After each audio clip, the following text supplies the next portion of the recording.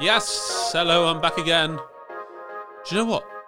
I love doing these during the day. I did a live stream on Instagram and Facebook last night at like 8:15.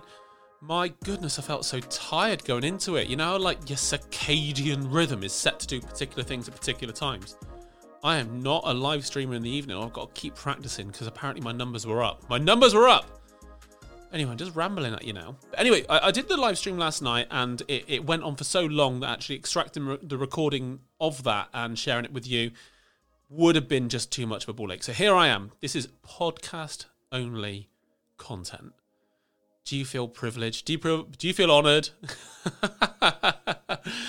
Anyway, so last night I was speaking largely about like the financial impact of lockdown 1 on Curious Fitness and kind of what I think we did okay and what I think we're going to be able to do very, very well during the next lockdown in England. And there's a lot of stuff in this that I think carries over because I think that the devolved nations in the UK will probably experience other lockdowns in the future. And I think the US will certainly be in and out of lockdown. Look, until we're all vaccinated or there's herd immunity, no government has got control on this. So why not talk about what we can do?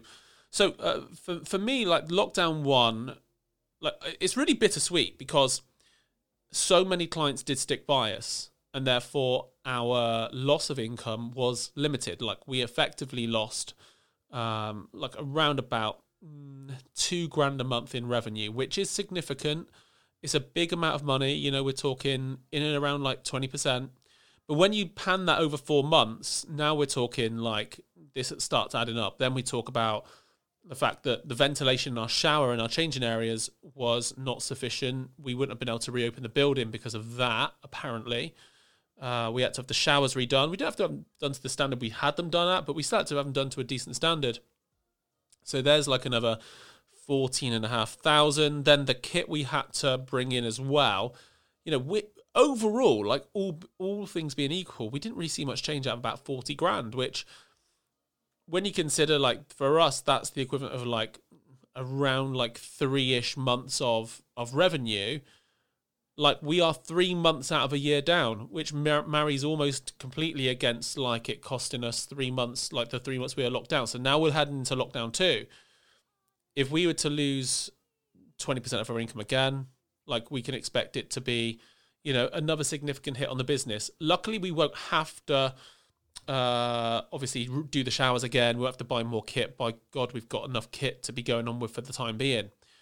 And actually renting out the kit has been something that loaning the kit to our clients has been much easier to do because we've got a lot more of it. You know, we've got effectively in our gym, if you want to imagine it for the want of a better phrase, we've got effectively 9 working lanes. And in each lane, there's a squat rack, barbell, plates.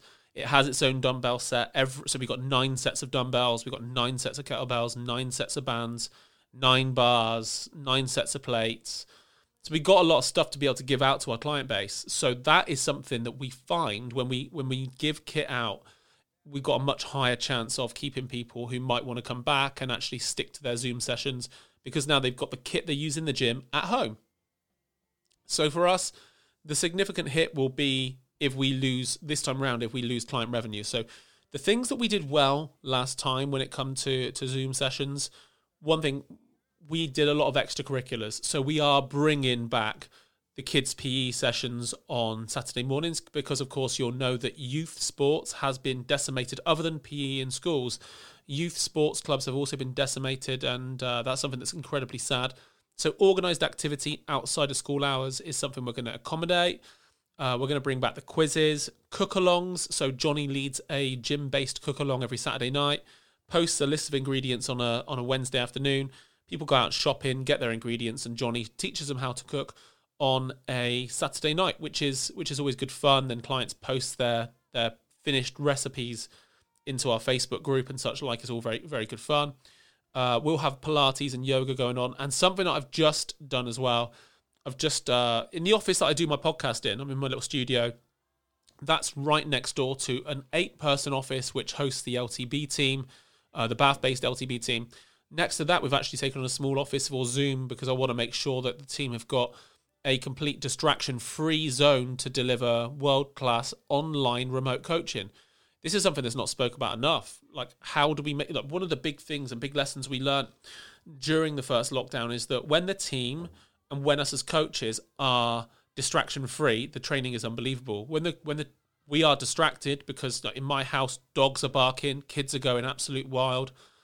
Like, the small amount of investment is taken to get an office of an appropriate size to deliver Zoom sessions. I think the investment we put into that will help us save revenue far greater than that overall. Currently, we've only lost one member. Out of all the members we got, we've only lost one member, which is a retention rate of like well over 99%, which is phenomenal, really. Maybe that's because the lockdown period is predicted to be short. But that being said, we took control early, right? So we took massive control. And people are staying on the membership levels they are paying at already. So gym being open, gym being closed, we are earning the same amount, and the same amount of clients, bar one, is sticking with us. So we owe it to them to make sure that we are investing in the quality of service we put on Zoom.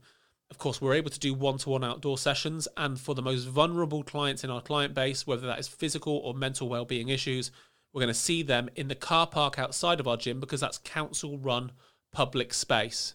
So we are in control of the things that we can do. That's one thing we couldn't really do last time, obviously, see clients one-to-one.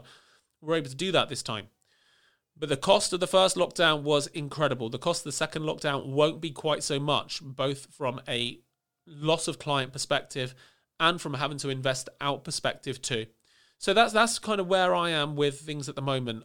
Zoom timetable is set, exactly mirrors the gym timetable that we have.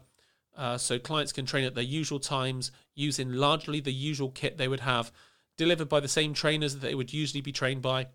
And hopefully we put on a world-class experience that makes sure that over the month of November, as many of them look forward to seeing us again in December as we possibly can.